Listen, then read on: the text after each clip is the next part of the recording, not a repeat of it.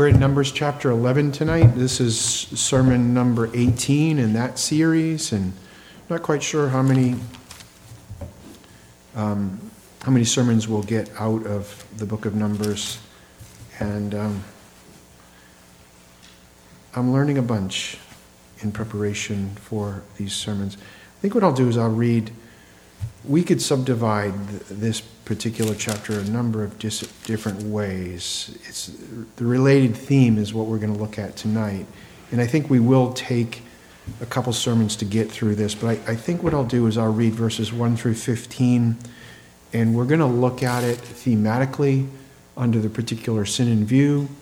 And then I think what I'm going to try to do is extrapolate the aggravation of this particular sin along the lines of, I think maybe at Sunday school I mentioned question and answer 151 of the larger, how we aggravate sin. This is a particular sin that's aggravated for a number of reasons, as I hope to show.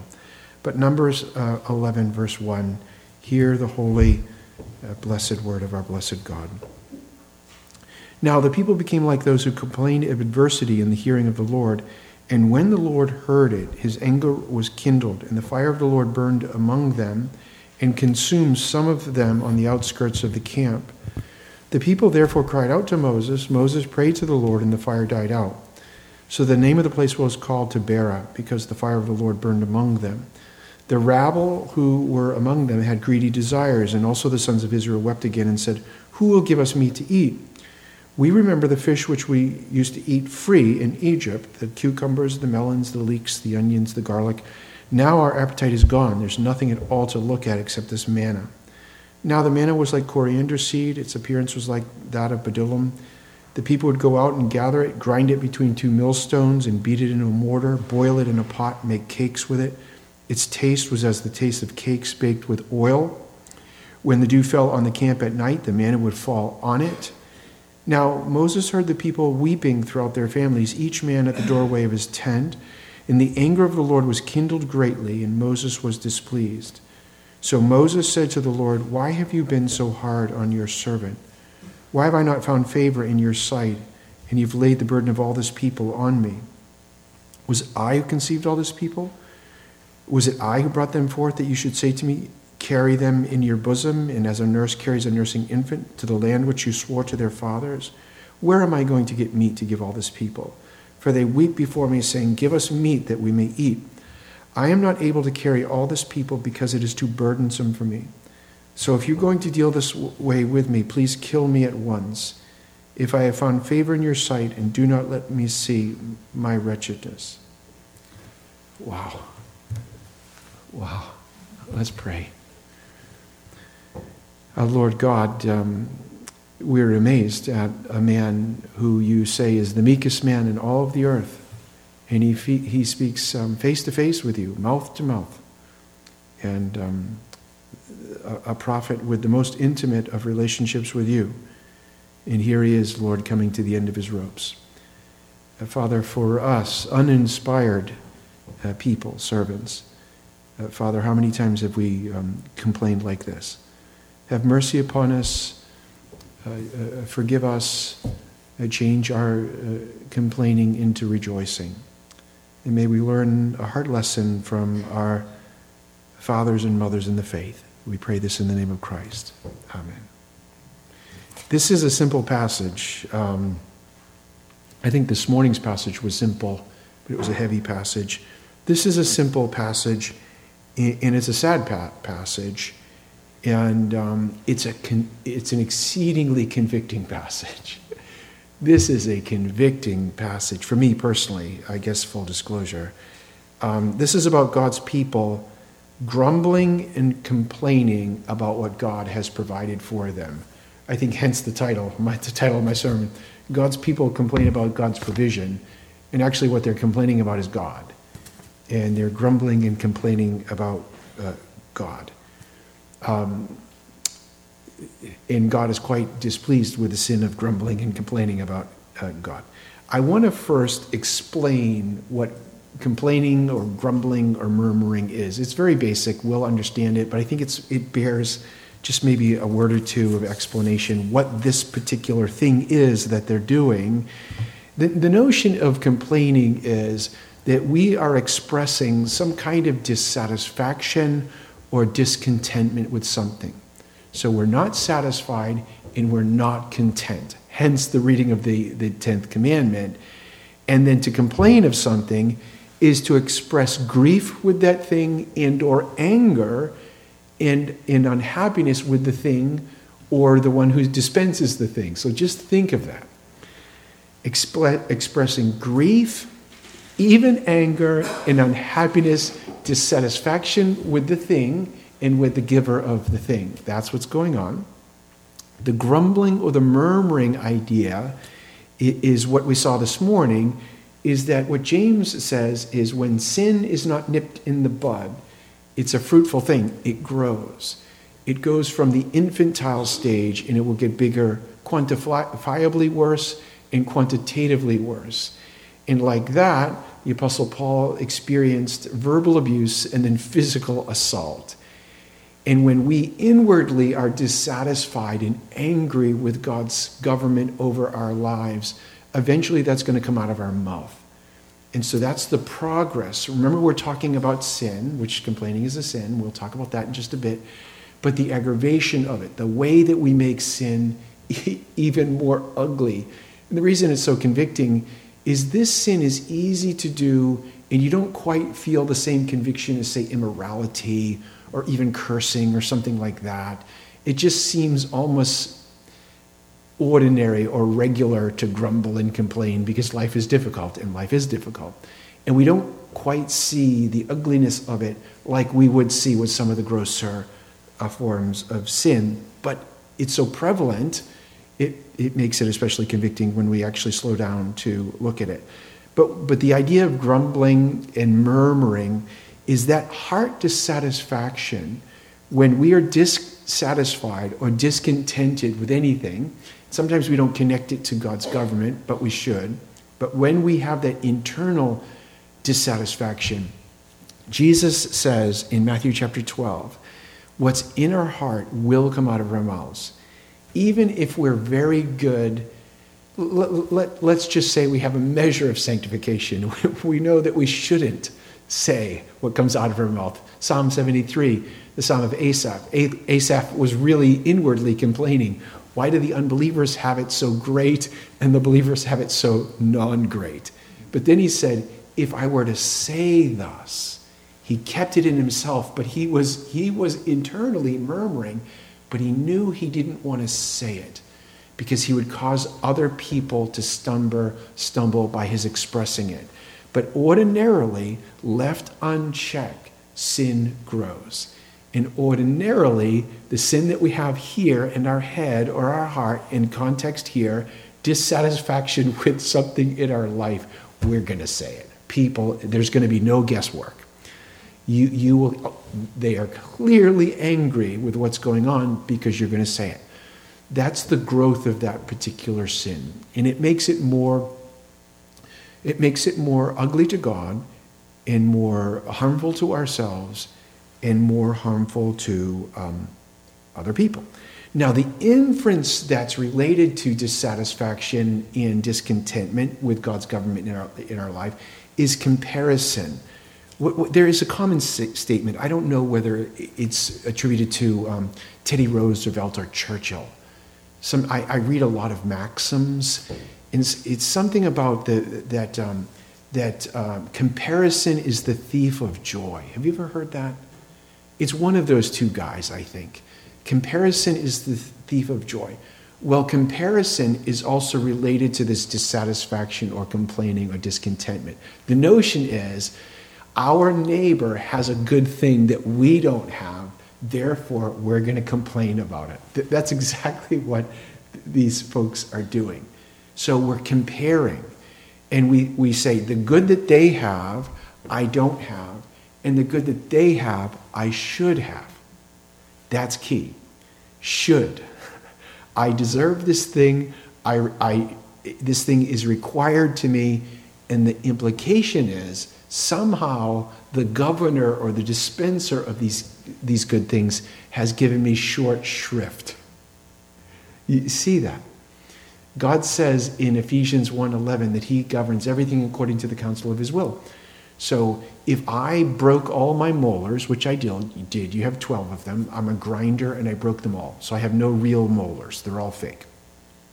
If I say, look at you with all your natural teeth, look at you, and why do I have porcelain teeth and you have real teeth? Grumble, grumble, grumble. I should not have broken my teeth and I should have your teeth. I am saying to God, you have done wrong to me and I deserve what you gave them. We're flipping the whole thing of creature-creator completely on its head. We're flipping the whole idea of Lord, servant, father, child on its head. And we're forgetting ourselves. And so if our neighbor has a thing, a good thing that we want, we are taught the inference that we should rejoice. And then not only do we compare when our neighbor has a good thing, we compare when our neighbor doesn't have a bad thing or an afflictive thing that we do have. Isn't that right? Why do you not have this massive thorn in your flesh like I have? Why do you not carry the cross that I carry? And that may be true. The comparison may be accurate. You may be accurately portraying your cross is bigger than their cross. They do carry a smaller afflictive load than you do. That may be true.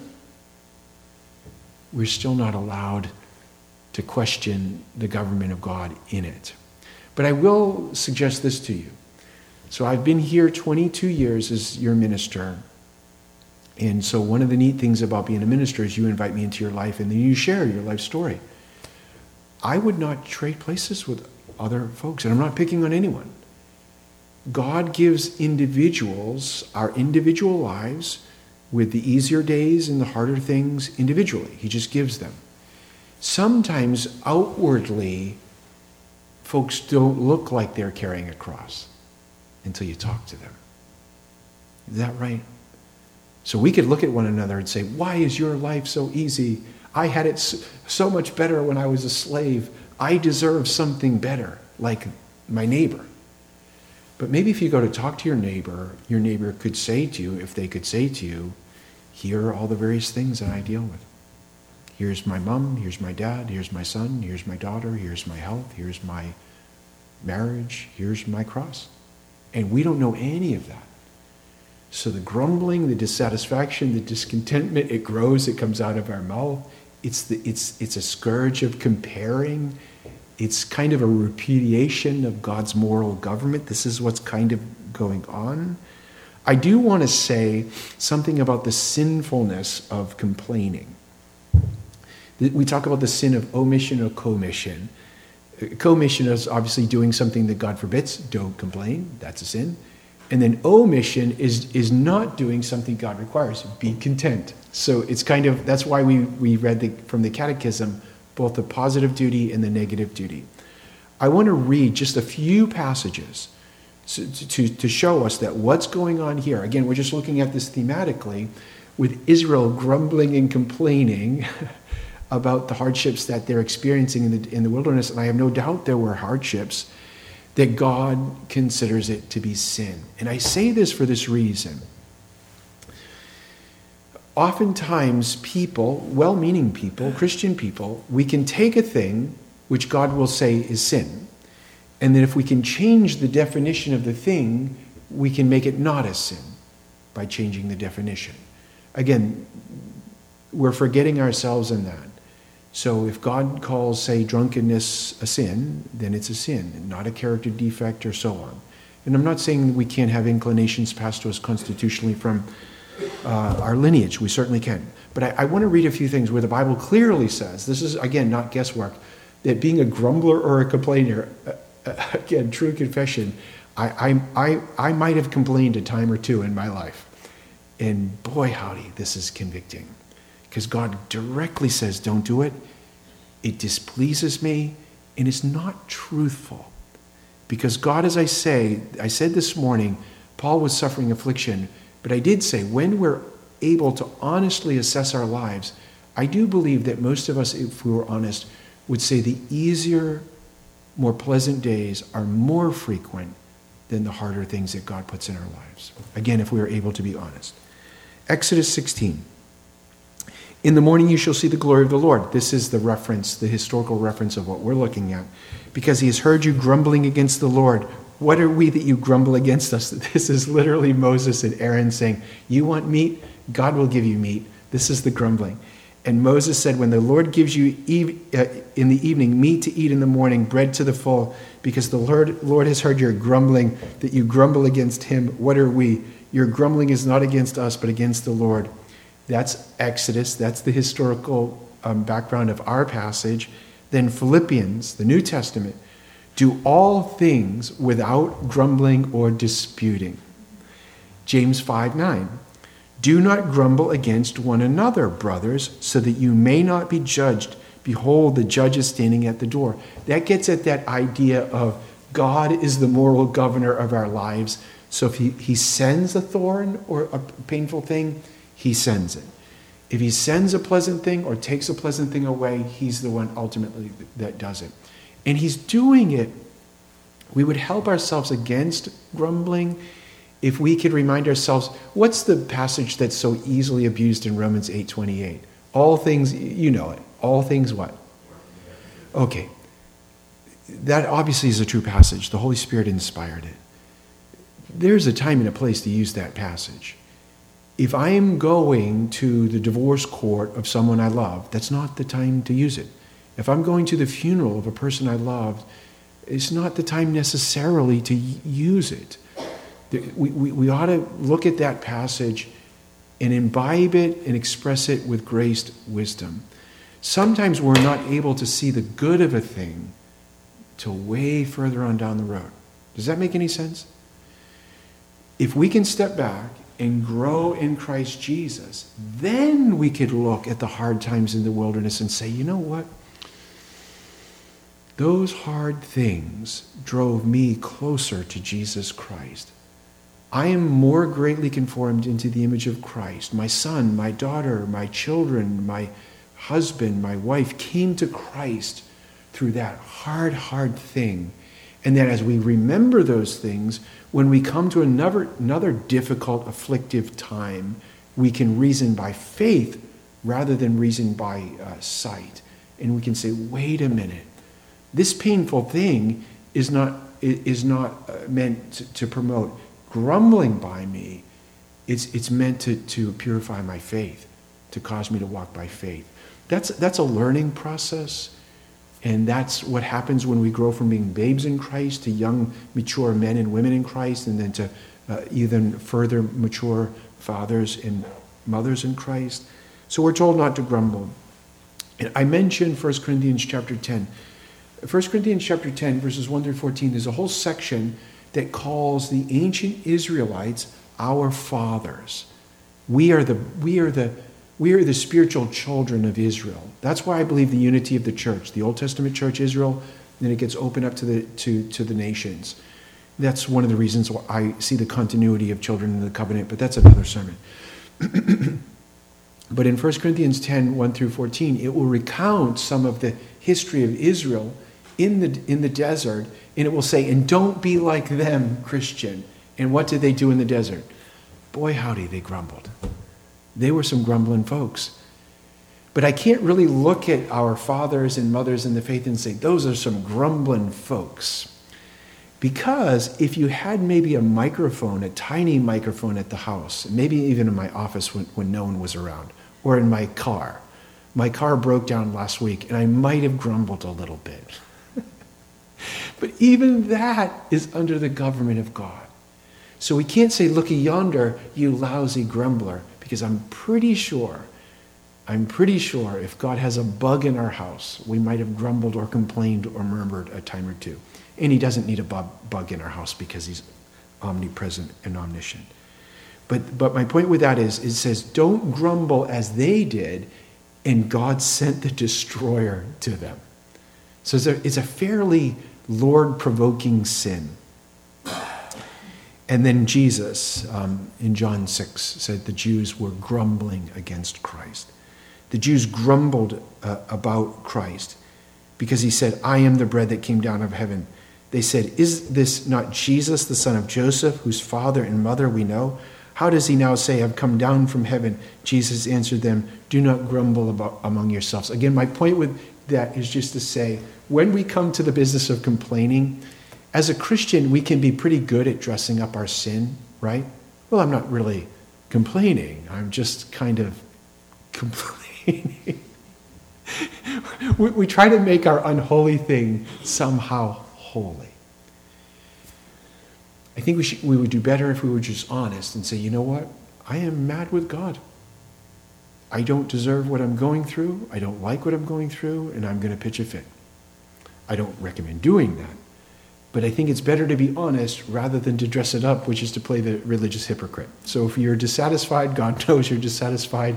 If you're discontented, he already knows that too. And it's better just to say, you know what, God, I'm very sorry. The recourse when we sin is not to justify our sin. The recourse is just repentance. Is just to humble ourselves before the Lord and say, Lord, I cannot even believe that I'm grumbling. Please forgive me. And when we do that, guess what happens? What happens? He forgives us. He forgives us. How many times can we sin against the Lord and he'll still forgive us? 7 times 77? You don't have a calculator that can count that high. You and I as Christian people can never out-sin the grace of God in Christ. It's not a motive to go sin it up. It's a motive to just be humble. That's the kind of loving God we have. That's the kind of loving Father we have. The kind of loving Christ. And that's what makes us not grumble. So when we grumble and we own our sin, we say, Lord God, forgive me. Lord, I'm looking at the storm. I'm looking at the afflictive providence. And I'm not looking at you. I'm not looking at the blessings. Please forgive me and please help me. Our God knows our frames. So it's not a sin to complain. It's not a sin to groan when you're in pain. All groaning is not sin. When you go to a funeral, when you go to the hospital, when you go to the poorhouse, when some hard things come into our life, what's the natural, normative, permitted response? To weep. So expressing pain because you're in pain is not sin, but an inordinate expression of displeasure is sin. And can I quantify exactly for you when we cross the line? No, I can't. I can't quantify it. But there is a line. When we go from weeping because we're in pain to now arguing back with God, you have done somehow something wrong. And there is this line that you can see. When we will not be comforted by the word of God in the blessings of Christ that we enjoy, and we persist in our dissatisfaction inordinately, it reveals that thing was an idol. We held it too high in our minds, in our hearts. I will say this because it's so silly to me. It's almost embarrassing that this actually did happen to me. So back in 2008, I was at the height of my running. I was running maybe 35 miles a week, 36 miles a week, all in the trails. And so I'm a very, very, very, very highly wired person. And I don't drink and I don't do anything. And the only thing that would calm me down was prayer and running. And so I thought I was using it lawfully. And one Sunday in the pulpit, I was thinking as I was leading worship, I cannot wait to get in the woods tomorrow. I cannot wait. I would think about running all the time. And I developed a foot problem on a Monday run, and I was on an 8-mile run, and I thought, well, I have a rock in my foot. And I went to my wife's podiatrist, and she's a runner as well. He said, I know exactly what's happening with you. You have fat pad atrophy on your metatarsal heads. It means you lost fat pad on the knuckles of your feet, underneath your knuckles. And I said, why is that? He said, well, you're over 50, overuse, and some other things. And I said, what should I do? And he said, well, surgery or orthotics. I said, surgery's out. And I said, what happens if the orthotics doesn't work? He said, take up a new sport. And God took the running away from me. I've just returned a little bit after a number of years. I was absolutely not consolable for a year. I was beside myself. I couldn't understand it. I love my wife. I'm not cheating on my wife. I don't cat around. I don't drink. I don't smoke. All I wanted to do was run, and I would not be consoled. And I have a beautiful wife. I have beautiful children. I have beautiful grandchildren. I love my job. He just took running from me. And I was mad as a hornet for a whole year. It was an idol. And I teach these things. I preach these things. I could write a whole sermon on it. And I failed. It took me a whole year for the Holy Spirit to say, that was an idol. And you're mad at God for taking it away. That's this. So the people of God greatly aggravate their sins, and sometimes we don't recognize it till later. But we should be careful. God is in the idol taken away business. And so complaining, as I say, and grumbling is a manifestation of idolatry. That something has too high of a position in our life. I'm not saying you can't love your kiddos, your grandchildren, your spouse, or all of those things. We should legitimately do that. But nothing should take the place of our God in Christ. Nothing should be higher. And the other thing that we see, again, thematically from this complaining is that it's infectious. It harms our neighbor. And when I say our neighbor, I mean the people that are around us. Who are the people that we hurt most, physically and emotionally? Who do we hurt most? Our family. It's our family. We hurt our family most. And you think, well, wait a minute. Who are the people that we love most? Our family. We love our family most.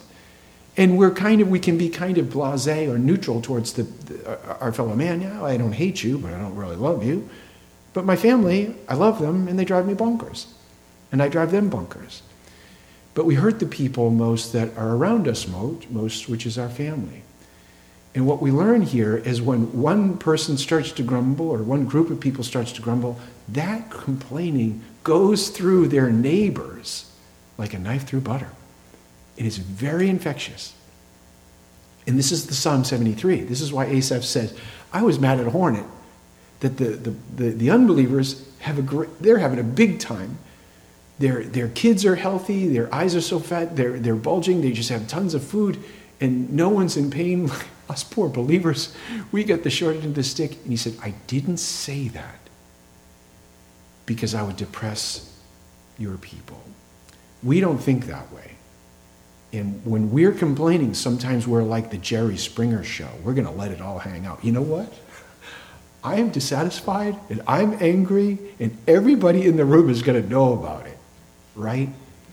Again, as believers, unbelief and belief can coexist within a believer. It does exist within a believer. This is the Romans chapter 7. This is James 4. This is 1 Peter chapter 2. This is the war of the flesh against the spirit. So we have this unbelief in our flesh saying, God has given you the shaft. And then we have the Holy Spirit saying, that's not true. So there is this warfare going on within us. When we give vent to that species of unbelief as believers, and we doubt the goodness of God, and we say it, we're harming our neighbor. You remember this morning I said the Puritans would say our spouse is our closest neighbor? Our closest neighbor are our spouses, our sons, our daughters, our grandsons, our granddaughters, and our sisters and our brothers, and our mothers and our fathers. We do them positive harm when we grumble and complain and murmur. And what happens is, by that, what's easier to promote? True religion or false religion? What's easier to promote? False religion. Why is false religion easier to promote? Because it can be transmitted naturally. It's the flesh appealing to the flesh. The reason true religion is so hard to promote is it takes grace. It takes an act of God to do it, to convert a man, to justify, to adopt, to sanctify. We can't do it. God has to do it. Now, he'll use people. But the reason that grumbling and murmuring is so infectious, which it really is it appeals to the flesh. And true Christians have the flesh. We have two natures. We have the fallen nature, and we have... So I'm not saying that now it could be, the grumbling and the complaining could be an expression of an unbeliever, But I'm trying to be benevolent because I'm in a group of believers and we sometimes grumble. It appeals to our flesh, and that's why it's so infectious. And what happens in this group and what happens when we grumble or complain, oh, you know this is true. I'll say to myself, you know what? I'm not going to tell my wife the things that I'm really grumbling and complaining. Not about her, but just about life in general. Just grumbling. And then I'll you know what? I'll share. I'll just share. And then within 10 minutes, I've upset her. And she's grumbling and complaining. Why? Because I just dumped a garbage pail of garbage. What's going to happen? Right? So you can take, by our grumbling, we could take a person that is, they're whistling and they're happily contented with their outward condition.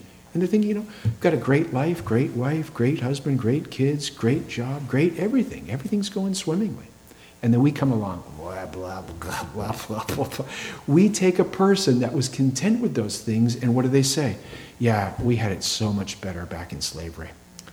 What are we doing in this wilderness anyways? It was way better back then.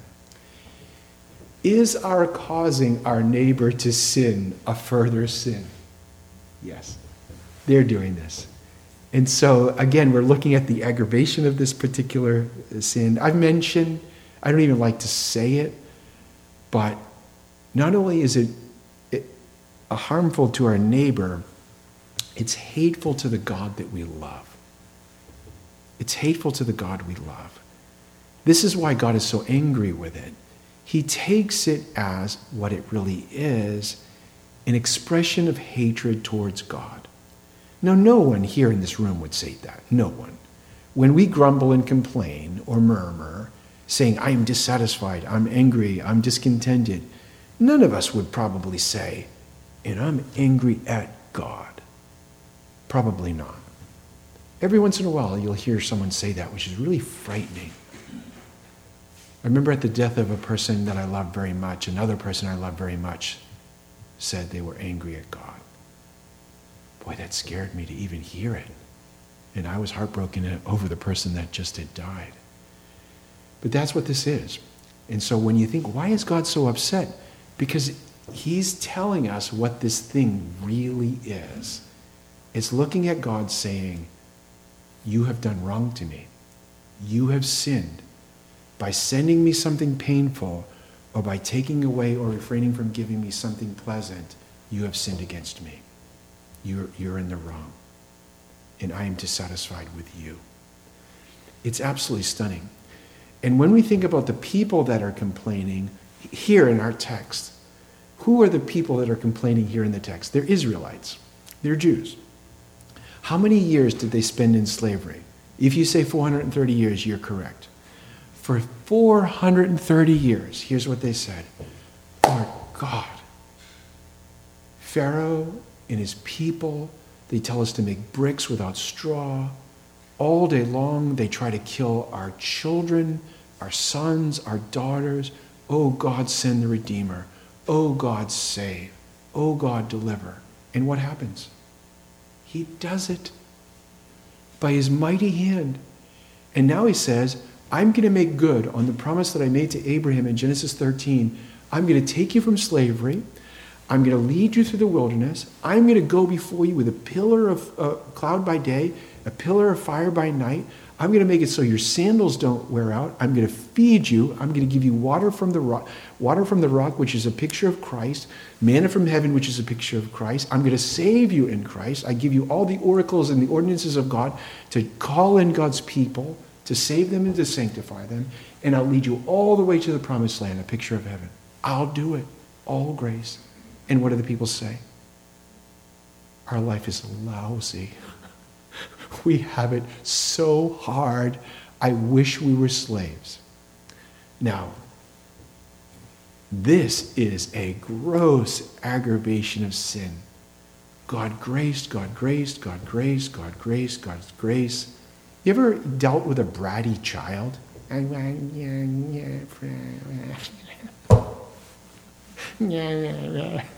You never gave me anything. And what do you want to do? I mean, we would never do this now because we're enlightened. You would want to, I'll give you something. What does God do to bratty children? He actually loves and saves a boatload of bratty children. He changes our hearts. Now, it's true enough, he destroys a bunch of these folks, but it's also true that God takes grumbling, complaining sinners and he saves us in Christ Jesus. But I do want us to see the kind of folks. We can say, if I asked you, count your blessings one by one in Christ. Are there benefits to being a believer in Jesus Christ? In this life, I'll use the catechism language. Do you have benefits in Christ in this life? Do you have benefits in Christ on the day that you die? And do you have benefits in Christ on the day of resurrection? Do you? Justified, adopted, sanctified, promised to be glorified. You have the assurance of God's love. You have the peace of conscience. You have joy in the Holy Spirit. You have perseverance in grace. In the moment we die, as believers, what has God promised to us? Our body is going to rest in the grave until the resurrection. Our spirit is immediately perfected and goes to be with God in Christ. Felicity is beyond imagination. On the day of resurrection, what's going to happen? We're going to get a glorified, perfected body to be joined to our glorified, perfected soul. And we're going to be fitted to the full enjoyment of God forever. And we're going to see Christ. Forever. That's promised. It's all ours. It's not just in the sweet by and by. Our lives, truly, this is real. We don't have to make this up, have fallen to us in wonderful places. And we look at all of that and say, man, manna again? Water again? It's provocative to our God. But what we're doing is something that Moses does. When we look at, and I'll talk about Moses in just a bit, when we look at Moses, he refers to himself over and over and over again. This is really at the heart of complaining or expressing dissatisfaction or discontentment. When we went to Calvary Chapel, there was one sermon. I always haven't been in Reformed churches. The minister he said this: the reason that you're so miserable is because you're miserable. You're thinking about me. And I remember thinking, it was kind of funny, and it stuck with me. You're just thinking about yourself. Here's Moses, me, me. Here are the Israelites. Me, problem, me, problem. And they're not looking at the Lord. They're not looking at the blessings. So one of the ways that we stop our complaining is to refocus. Wait a minute. Who is the Lord? Who is the Lord to me? Who am I to the Lord? What are my blessings? And honestly assess, physically, spiritually, honestly. Do we have a wife? Do we have a husband? Do we have children? Do we have sons and daughters? Do we have grandchildren? Do we have a measure of health? Can we go and come to church without being shot at? Do we have a Bible in our home? Do we have more than a can of beans at our house? What's the answer? God has superabundant, but we take our eyes off of that, and then we look at the difficulties. And they were grumbling, the text says, as people who are having a hard time. I have no doubt they were having a hard time. They're in the wilderness. They're in the desert. Desert time can be a hard time. But we can't grumble against God, which is what they did. And they were forgetting who and what they had. As I mentioned, it was the Israelites who were enjoying these things. Another thing is there's a group called the rabble among them. This is the mixed multitude of the Egyptian Gentiles that went along with the Jews when they left. They clearly said, wow, this Jehovah is for the Jews and against the Egyptians. And they went along with Israel. And they actually provoked Israel to further complain against God. There's a principle in 1 Corinthians chapter 15. Bad company corrupts what? If you hang around with grumblers, you could be the happiest, most contented person. This is why if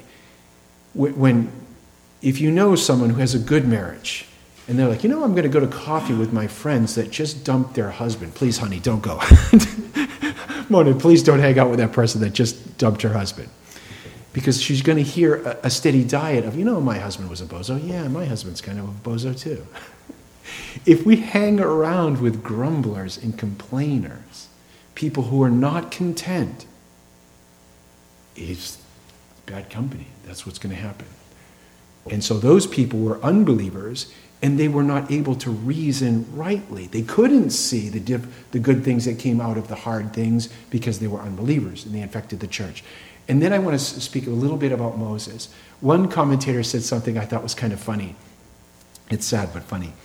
He said in the first section, the people are complaining to God about their difficulty in the wilderness. In the second section, it's Moses complaining about the people. In the first section, it's the people sick of their hardship.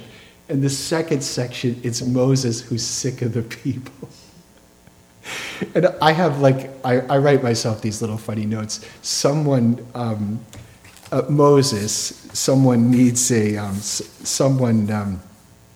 needs an attitude adjustment, which is Moses. And he seems a little burnt out with his leadership role, does he not? And so the people are craving meat. He says to God, where am I going to find meat? Now he forgets himself. He's looking at the difficulties. Now they had difficulties being in the wilderness. He had difficulties being a leader over these people. These people were grumbling day and night. I couldn't imagine being Moses. And he snaps. Now, he is a man who the Bible says spoke face to face with God. Hebrew is mouth to mouth. He says the meekest man in the entire Bible. A true believer, he's in heaven. Remember on the Mount of Transfiguration, he comes down to meet Christ along with Elijah. So here is a saint par excellence, and he snaps. I cannot take these people anymore. I can't take any more grumbling. Lord, just kill me. Just kill me. If you love me at all, kill me right now. This is a believer. So sometimes people present the Christian life as, you know what, I'm having the victorious Christian life. Really? I'm always looking for the psychotropics when you tell me that. Really? You're really living the victorious Christian life? It is all like this? I've never met anybody like that. This is the victorious Christian life. Up, down, Jesus help me. Oh, Jesus help me. Here we go. Jesus help me some more. Here we go. That's the victorious Christian life. And here is a man, a rock star in the faith, and they're complaining broken. There were times earlier when he said, you know what? Take me. If you don't save the people, don't kill them. He interceded for a grumbling people. Beloved, all human beings, Christians are human beings. We're not made of kryptonite. You have a limit.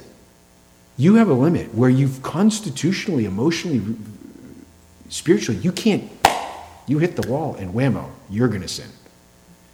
And man, he hits the wall. Now this is a sin. We understand his sin, but it's still a sin to say, God, if you love me even a little bit, kill me right now. Have I done something wrong? Now there have been guys, I think Elisha, one of them wanted to die. There have been people in the Bible that say, you know what, I just do not want to do this anymore. I just want to go home. That was Moses. And so the problem with the Israelites, as I mentioned earlier, the problem with Moses and the problem with us, as Christians, as believers, we take our eyes off of the Lord. And we don't walk by faith, and we walk by sight. It's so simple. I preach stuff. I can fix your life in a second. I just can't fix mine. I can tell you what to do in like a 70 sermon series. It's just for me. Get in the Word. Meditate on the Word. Daily commune with God in prayer. Worship corporately, week in and week out. A picture of the Sabbath in heaven. Join a church. Be with brothers and sisters. Bear their burdens. Share their joys. And look to Christ constantly. And I know it's a kiddie song, count your blessings one by one. I think every mom and dad should teach their kiddos to count their blessings one by one. So when we're older and we're going through those hard times and we are grumbling, the Holy Spirit will bring that to our mind. Wait a minute. Who am I in Christ? What has God done for me in Christ? Where am I going?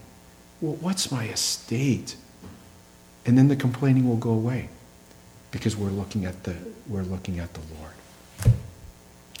May God be pleased with the preaching of his word.